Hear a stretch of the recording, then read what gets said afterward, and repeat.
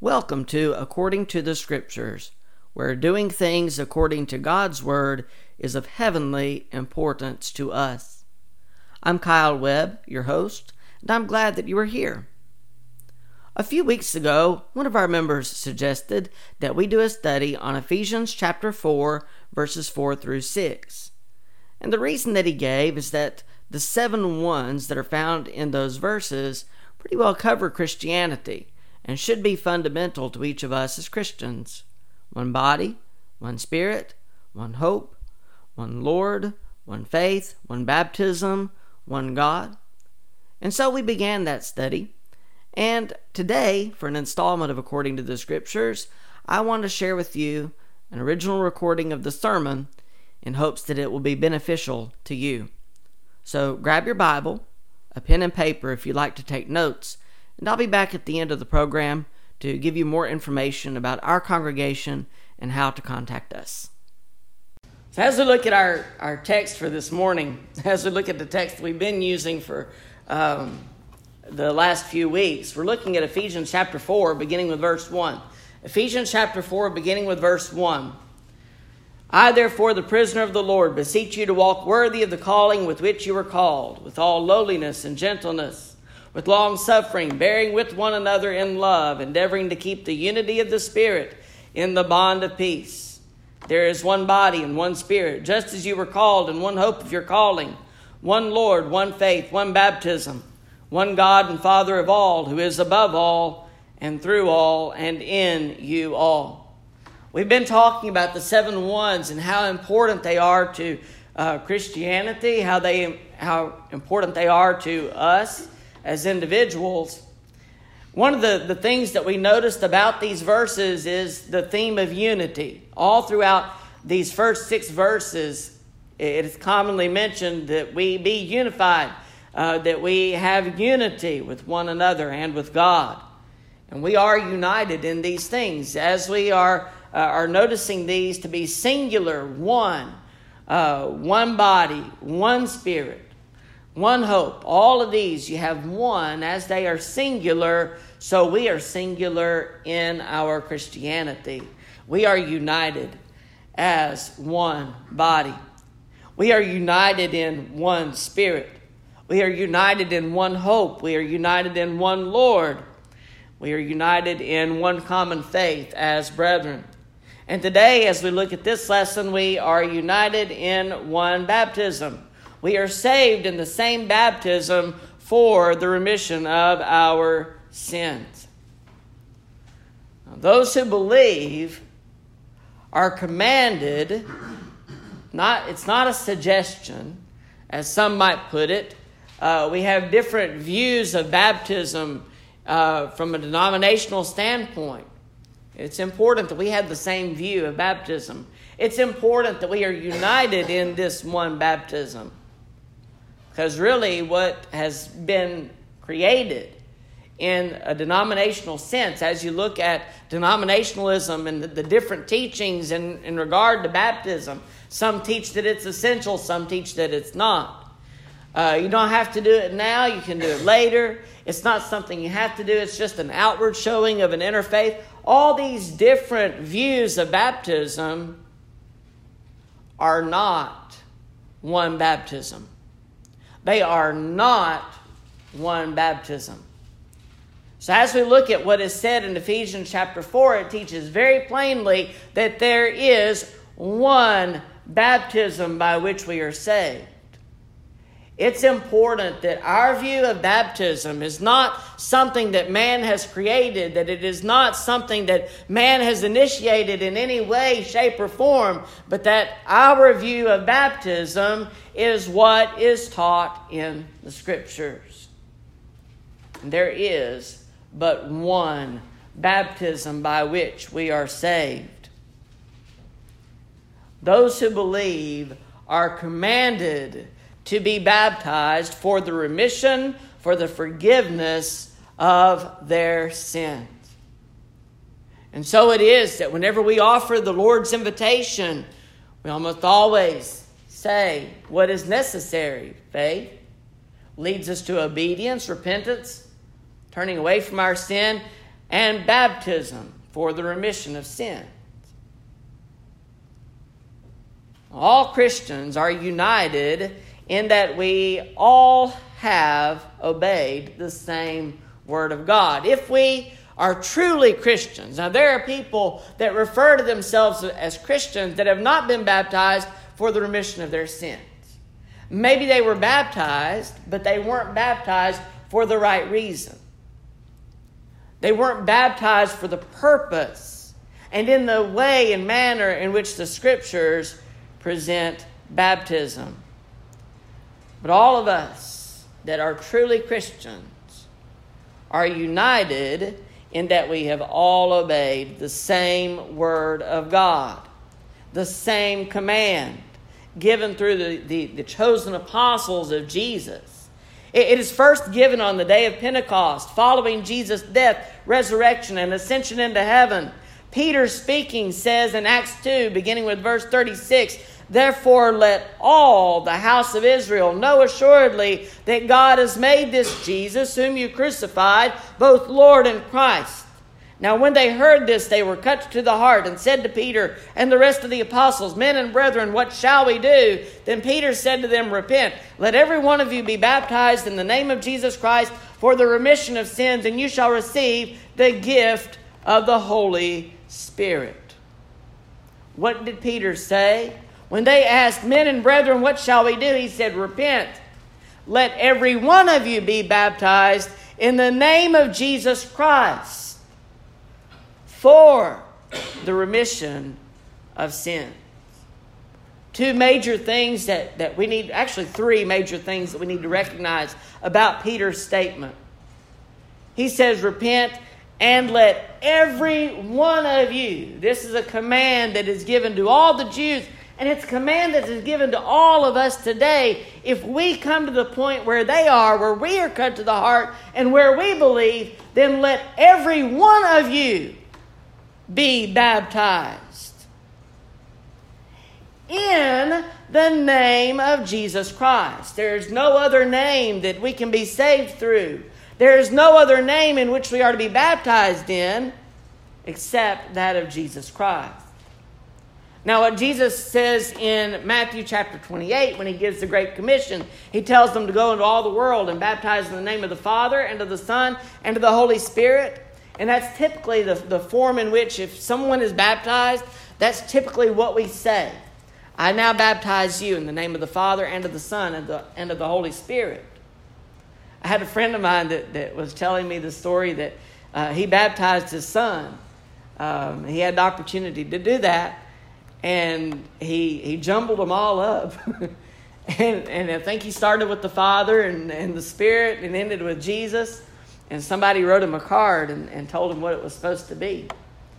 But it really, if someone is baptized and we don't say that, does that mean that they're not baptized in the right way? Peter says, "Let every one of you be baptized in the name of Jesus Christ." What if I baptized someone and I said, "I now baptize you in the name of Jesus Christ for the remission of your sins"? That would be scriptural, right? I remember hearing a preacher in our preaching school. There's so much that we've learned from different teachers. And I remember one of them that said that they had difficulty baptizing a certain individual because he was handicapped. And they actually had to find a way to lower a wheelchair into the baptistry in order to baptize this individual. And he said I didn't really have time to say anything. I just baptized him and brought him up. And that was what they did. He was baptized for the right reason, though. He had the right idea in mind. He knew what he was doing, and those that were present knew what they were doing. There really is not a set formula. And this is actually out. I didn't even have this in my outline, but there's really not a set formula as to what we have to say when we baptize an individual. But it is important that they be baptized for the right reason, in the right manner, that they be baptized in the name of Jesus Christ.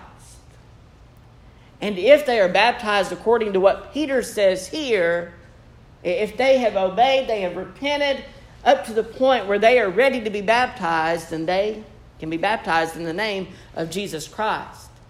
But it is important that we recognize that they're not baptized in the name of man. And that was a problem in the Corinthians. You read the first few chapters of 1 Corinthians, and there was an issue where there were some that were saying, well, I'm of Paul, and I'm of Apollos. You're not baptized in those names. I was baptized by our preacher at the time at Science Hill, Marion West. But I was not baptized in the name of Marion West. I was baptized in the name of Jesus Christ. We are united in that we are baptized in the name of Jesus Christ. Not what man says, not according to what man teaches necessarily. It's what the Bible teaches. That is what I'm baptized in. So let every one of you be baptized. That is a command for every individual that believes. In the name of Jesus Christ, we need to be baptized in the name of Jesus Christ. But there is purpose behind it as well, for the remission of sins. I had a discussion with a Baptist preacher, and I knew he wasn't going to budge on his position. But I remember we discussed this particular verse. You see, he believed that when you repented, you had remission of sins, that you are baptized because of remission of sins. That is not what the Scriptures teach. It says, for the remission of sins, which means that you do not have remission of sins until you are baptized in the name of Jesus Christ. Repent. Let every one of you be baptized in the name of Jesus Christ for the remission of sins, and you shall receive the gift of the Holy Spirit. But not until you obey do you receive the gift of the Holy Spirit. But that is a promise that is made to each of us as Christians. The same command given to the Jews for the remission of their sins is the same command that is given throughout the New Testament and to us today. In 1 Peter 3, beginning with verse 20, the latter part of verse 20, when once the divine long-suffering waited in the days of Noah while the ark was being prepared, in which a few, that is 8 souls, were saved through water. There is also an antitype, a like figure, which now saves us, baptism. Which now saves us, baptism. Not the removal of the filth of the flesh, but the answer of a good conscience toward God through the resurrection of Jesus Christ, who has gone into heaven and is at the right hand of God, angels and authorities and powers having been made subject to him. Baptism is a like figure as to what we read in Noah. Actually, Noah is a like figure to baptism. And it says that baptism now saves us. I can tell you the point at which you are a saved individual. It's not at the point of faith. It's not at the point of confession of that faith. It's not at the point of repentance. But when you are baptized for the remission of your sins, you are saved from your sin. You become a saved individual according to the Scriptures. Now, that doesn't solidify your salvation. There's something more you need to do. You also need to remain faithful. And we'll talk about that later on in our lesson. But baptism is what saves us. Obedience up to that point is necessary as well. But baptism does now save us, according to 1 Peter chapter 3. Souls were saved in baptism and submission to God's will, and so are we saved in the same way today. It hasn't changed. God's word has not changed, and His command has not changed, and nor should we as individuals change what the Word of God says. The Word of God says that baptism does now also save us. If we obey in the right manner, in the way that the Scriptures tell us to, then we are saved in baptism. Let me take you to school for a moment. Baptism 101. Is there anything in the Bible that tells us specifically what baptism is? Let's go back to the very beginning, the very fundamentals of what baptism is. How do I know what baptism is? You know, we tend to look at it from a standpoint of most of us were raised in the church, or at least have somewhat of a church background, and we have an idea of what baptism is. But what does the Bible say that baptism is? And this is very important, because if we don't understand baptism from a biblical perspective, we don't understand baptism. Let me start with Mark chapter 1, beginning with verse 9. Mark chapter 1, beginning with verse 9. And here we read of where John baptizes Jesus. And it came to pass in those days that Jesus came from Nazareth of Galilee and was baptized by John in the Jordan. And immediately coming up from the water, he saw the heavens parting and the Spirit descending upon him like a dove. Then a voice came from heaven, "You are my beloved Son, in whom I am well pleased." In the book of John, chapter 1, verses 26 through 28, speaking of this to the priests and the Levites, John says, "I baptize with water, but there stands one among you whom you do not know.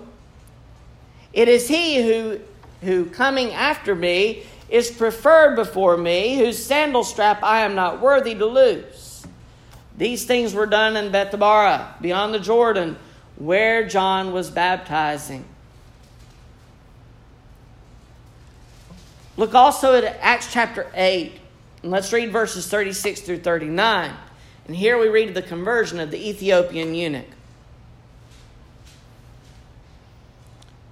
Now, as they went down the road, they came to some water. And the eunuch said, "See, here is water. What hinders me from being baptized?" And Philip said, "If you believe with all your heart, you may." And he answered and said, "I believe that Jesus Christ is the Son of God." So he commanded the chariot to stand still, and both Philip and the eunuch went down into the water, and he baptized him.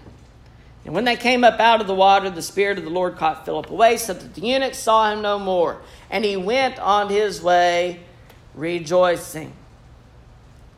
I want you to notice the similarities between these accounts of what they did in order to be baptized. First of all, Jesus with John, and then secondly, the eunuch with Philip. Both went down into the water. And both came up out of the water. Let's go back to verse 38 of Acts chapter 8 for a moment. Both Philip and the eunuch went down into the water, and he baptized him. Now when they came up out of the water, the Spirit of the Lord caught Philip away. They went down into the water, and they came up out of the water. According to Scripture, baptism is full immersion in water. We have no scriptural examples of any who were baptized by any other means. By any other means other than going down into the water and coming up out of the water. And what does that mean? It means that from a scriptural standpoint, when we look at what others do, what the denominations do, and they call it baptism, it's not really baptism according to what the Bible says. We have denominations that will teach that infants need to be baptized, and they will sprinkle a little bit of water on their heads.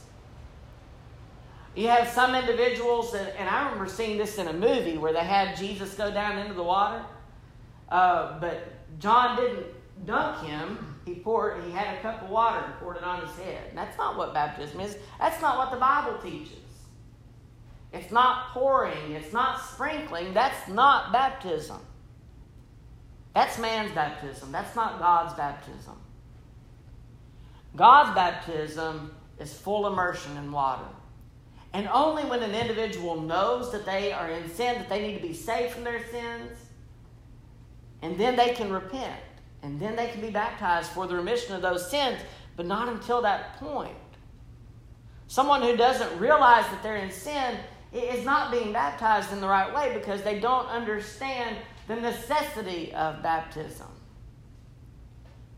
But baptism, according to Scripture, is going down into the water, full immersion baptism, and coming up out of the water, just as in these cases and in every case of conversion in Scripture. Nor do we have any examples of any being baptized in anything but water, but we understand that it is water baptism. Now, another good question that we have here, what baptism are we talking about? Is there a difference in baptisms in Scripture? Joe asked me if I was going to include other baptisms, and I am, because it's important that we have the right understanding of the baptism that we participate in today. The first baptism that we really read of in the New Testament is the baptism of John. We understand that John came before Jesus, and John was baptizing individuals. Now, I want you to notice in Acts chapter 18, we've already looked at John baptizing Jesus especially. We know how he baptized, but I want you to look at what is said in Acts chapter 18, beginning with verse 24. Now, a certain Jew named Apollos, born at Alexandria, an eloquent man and mighty in the Scriptures, came to Ephesus. This man had been instructed in the way of the Lord, and being fervent in spirit, he spoke and taught accurately the things of the Lord, though he knew only the baptism of John. Notice what is said of Apollos. He's a mighty man in the Scriptures. He's a mighty preacher, and he's been instructed in the way of the Lord. But even after Jesus' death, burial, and resurrection, he knows only the baptism that was taking place before that. He knows only of the baptism of John, and that's what he is teaching. In verse 26, he began to speak boldly in the synagogue. When Aquila and Priscilla heard him, they took him aside and explained to him the way of God more accurately. And when he desired to cross to Achaia, the brethren wrote, exhorting the disciples to receive him. And when he arrived, he greatly helped those who had believed through grace, for he vigorously refuted the Jews publicly, showing from the Scriptures that Jesus is the Christ. Now, following Jesus' crucifixion and resurrection from the dead, the baptism of John, which was a precursor to what Jesus was going to establish in the establishment of the church. The baptism of John, following the crucifixion and following the resurrection, was no longer taught by the apostles. Baptism in the name of Jesus Christ for the remission of sins is what we read of in Peter and what he said in Acts chapter 2. Baptism in which we come in contact with the blood of Christ, which cleanses us. We couldn't do that under John's baptism. You can't come in contact with the blood until after Jesus had shed the blood. And so that's the difference in the baptisms, the baptism of John and the baptism of Jesus Christ. The difference is that after Jesus' death, burial, and resurrection, we can come in contact with the blood of Christ. And we couldn't do that before. And so what baptism are we baptized with today? We are baptized in the name of Jesus Christ. We are baptized for the remission of sins that they could not be fully remitted until after Jesus died on the cross. John's baptism was primarily a baptism of repentance, looking forward to the day that Jesus' baptism was made possible. And so are the sacrifices that were made in the Old Testament. They looked forward to the sacrifice of the perfect Lamb of God. What baptism are we baptized in today? We are baptized in the name of Jesus Christ, which is a little bit different than John's baptism. And it was important enough that Aquila and Priscilla pulled Apollos aside to make sure that he understood the need for baptism following the death, burial, and resurrection of Jesus Christ. What baptism? The baptism of Jesus.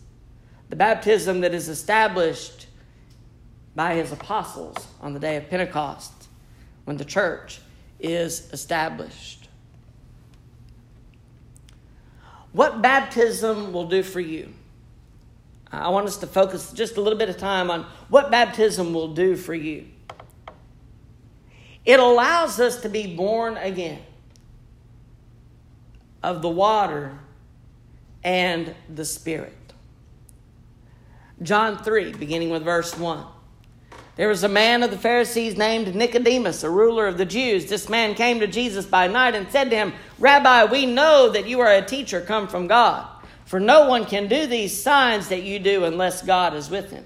Jesus answered and said to him, "Most assuredly I say to you, unless one is born of water, or born again, he cannot see the kingdom of God." Nicodemus said to him, "How can a man be born when he is old? Can he enter a second time into his mother's womb and be born?" Jesus answered, "Most assuredly I say to you, unless one is born of water and the Spirit, he cannot enter the kingdom of God. That which is born of the flesh is flesh, and that which is born of the Spirit is spirit. Do not marvel that I said to you, you must be born again. The wind blows where it wishes, and you hear the sound of it, but cannot tell where it comes from and where it goes. So is everyone who is born of the Spirit." Here specifically in verse 5, Jesus says, "I say to you, unless one is born of water and the Spirit, he cannot enter the kingdom of God." That sounds pretty plain to me, doesn't it? To you? That if we're not born of water and the Spirit, that means that if you're not baptized, then you are not able to receive that promise. You are not able to enter the kingdom of God outside of baptism in the name of Jesus Christ. Now, he mentions here water and Spirit, and those are important, but there's also another element that we need to talk about, and that is blood. There are three elements in which we are baptized: in the Spirit, in the water, and the blood. And if those three are not connected, then our baptism is not scriptural. It's not what the Bible teaches. Those who believe are offered eternal life, baptized again in the Spirit, in the water, and in the blood. 1 John chapter 5, beginning with verse 6. "This is he who came by water and blood, Jesus Christ, not only by water, but by water and blood. And it is the Spirit who bears witness, because the Spirit is truth. For there are three that bear witness in heaven: the Father, the Word, and the Holy Spirit. And these three are one. And there are three that bear witness on earth: the Spirit, the water, and the blood. And these three agree as one." Verse 9, "If we receive the witness of men, the witness of God is greater. For this is the witness of God, which he has testified of his Son. He who believes in the Son of God has the witness in himself. He who does not believe God has made him a liar, because he has not believed the testimony that God has given of his Son. And this is the testimony that God has given us, eternal life, and this life is in his Son. He who has the Son has life. He who does not have the Son of God does not have life.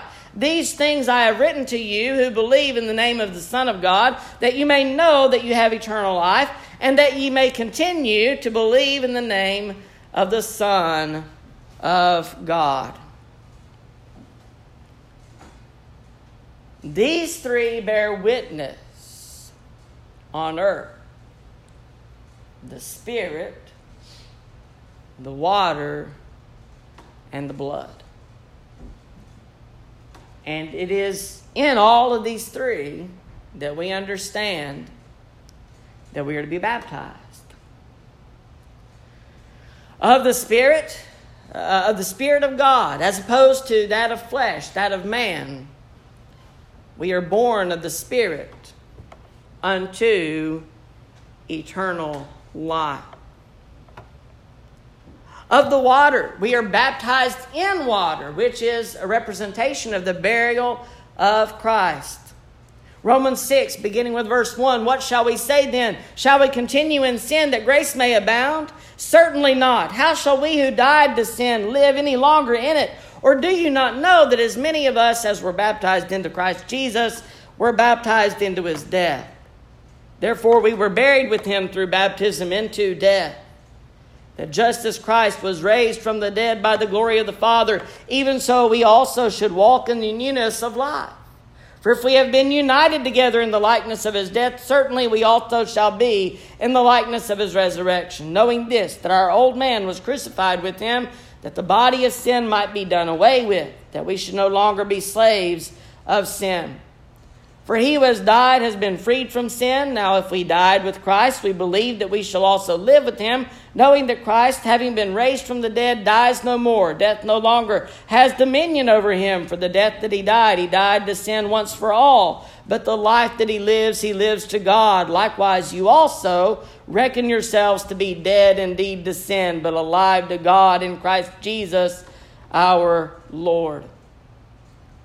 Notice particularly what it said in verse 4, that therefore we were buried with him through baptism into death, that just as Christ was raised from the dead by the glory of the Father, even so we also should walk in the newness of life. When you go down into the water of baptism, you are buried.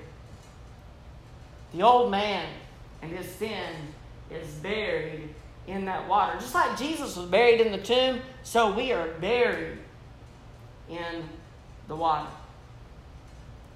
Your sins are not buried until you are baptized.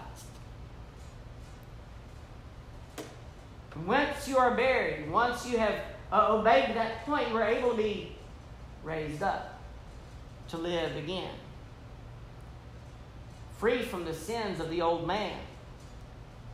You were saved. It's a representation of what Jesus did. He was buried and he was raised to life. So are you. You are buried and you are raised once again to life. You're buried in water to be resurrected unto eternal life. And of the blood, of the Spirit, of the water, and of the blood of Jesus Christ. Ephesians chapter 2, beginning with verse 11. Therefore remember that you, once Gentiles in the flesh, who are called uncircumcision by what is called the circumcision made in the flesh by hands, that at that time you were without Christ, being aliens from the commonwealth of Israel and strangers from the covenants of promise, having no hope and without God in the world, but now in Christ Jesus, you who once were far off have been brought near by the blood of Christ. You've been brought near by the blood of Christ. Hebrews 9, verses 11 through 15. But Christ came as high priest of the good things to come, with the greater and more perfect tabernacle, not made with hands, that is, not of this creation. Not with the blood of goats and calves, but with his own blood he entered the most holy place once for all, having obtained eternal redemption. For if the blood of bulls and goats and the ashes of a heifer, sprinkling the unclean, sanctifies for the purifying of the flesh, how much more shall the blood of Christ, who through the eternal Spirit offered himself without spot to God, cleanse your conscience from dead works to serve the living God? And for this reason he is the mediator of the new covenant, by means of death, for the redemption of the transgressions under the first covenant, that those who are called may receive the promise of the eternal inheritance. The Spirit of God, not of man, not of flesh, but of God. The water and the blood to cleanse us of our sins. Without the water, or without the baptism of all three, we cannot be children of God, because children of God must be born of these three. Marshall Keeble, in one of his lessons, he gave the importance of water and blood. And the way that he described it was with water and Dash. Dash is a laundry detergent, which still exists, by the way, as far as I can tell. And the way that he said this was that you have to have both. When you wash your clothes, you can't just throw them in the washer and have the water go over them and it cleanses them. That's not how it works, right? He said you have to add the Dash. If you add the laundry detergent, that's the cleansing agent. However, if you just add the laundry detergent, it's not going to cleanse your clothes either. But you have to have both. You need water and Dash in order to cleanse your clothes. And in the same manner, when it comes to baptism, you've got to have water and you've got to have the cleansing agent, which is the blood of Christ. Without those two, without the three, without the Spirit, baptism is pretty well nil. It doesn't mean anything. You've got to have the water and you've got to have the blood coming in contact with each other in order to cleanse you from your sins. 1 Peter 3:21 that we looked at a moment ago, there is also an antitype which now saves us, baptism. Not the removal of the filth of the flesh, but the answer of a good conscience toward God through the resurrection of Jesus Christ. Water and blood together with the Spirit is what saves us. That's baptism. Spirit, the water, and the blood. And you cannot separate them or you don't have a scriptural baptism. Any other baptism outside of the Spirit, the water, and the blood, or any absence of any of those three, will not save you from your sin. You've got to have all three.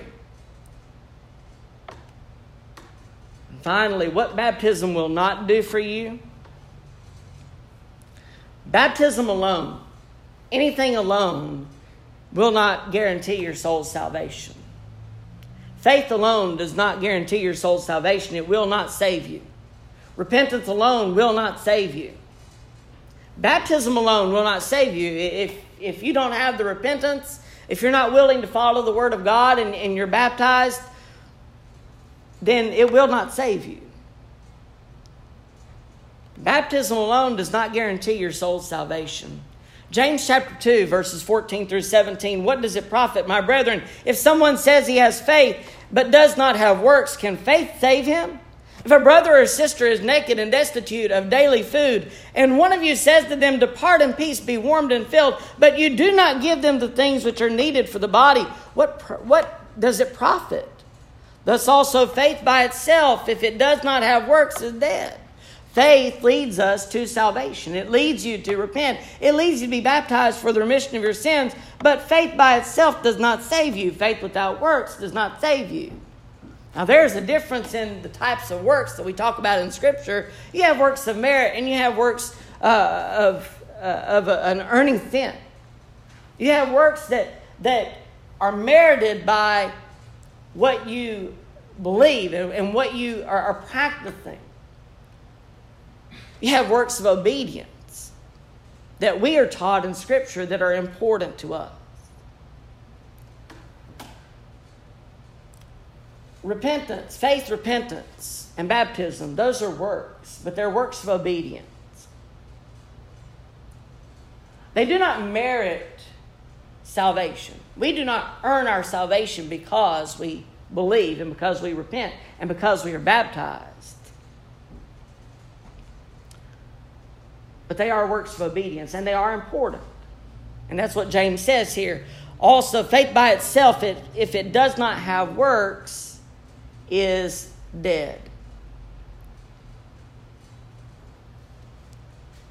So these works of obedience, they do not merit our salvation. We need to understand the importance of that. But they are what guarantees our salvation.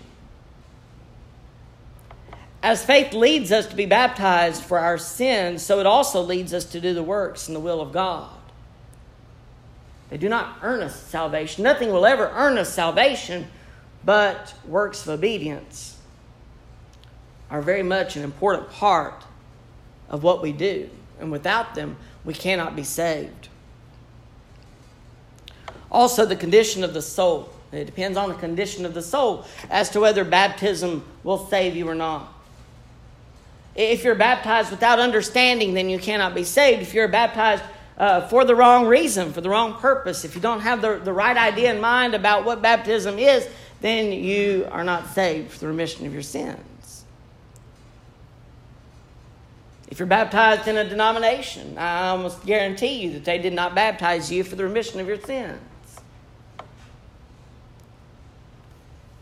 So the condition of the soul also is very important to our salvation. Baptism will not save if the condition of the soul is not in the proper order and the proper way that it should be. This whole lesson has been an invitation. Maybe it is that you have not obeyed the gospel, and maybe it is that you realize your need today, and maybe you need to come to Him in obedience. Maybe you need to obey the gospel, to repent, to confess your faith in Christ, to be baptized for the remission of your sin. Maybe it is that you've been baptized, but maybe you've not been baptized in the way that you should be, not according to the Scriptures, and you need to take care of that need. We'd be glad to take care of that need for you. Maybe it is that you need to come back to Jesus. Maybe you've been baptized and maybe you've not remained faithful, and maybe you need to put into practice those works of obedience that we talked about. Whatever your need may be, if you stand outside of Christ today, we want you to come. We want you to make sure that your salvation is what it should be, that your salvation is sure in God and in His Word. If you need to come, we offer you the opportunity to do so. As together we stand and as we sing. I have decided to follow Jesus. I have decided to follow Jesus. I have decided to follow Jesus. No turning back, no turning back. On behalf of myself and the Mars Hill Church of Christ, we thank you for joining us.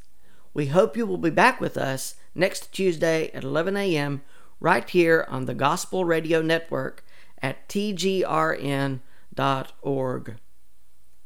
If you would like to contact us, our phone number is 615-203-3637.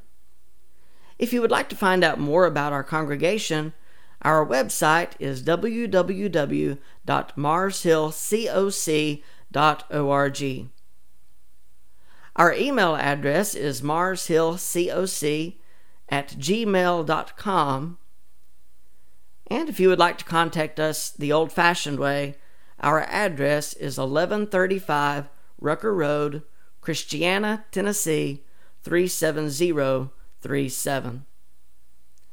If you are in our area, we would love to meet you in person. Our service times are 9 a.m. for Bible study and 10 a.m. for worship on Sunday mornings. Thank you again for joining us, and until we meet again, may God bless you. Yes,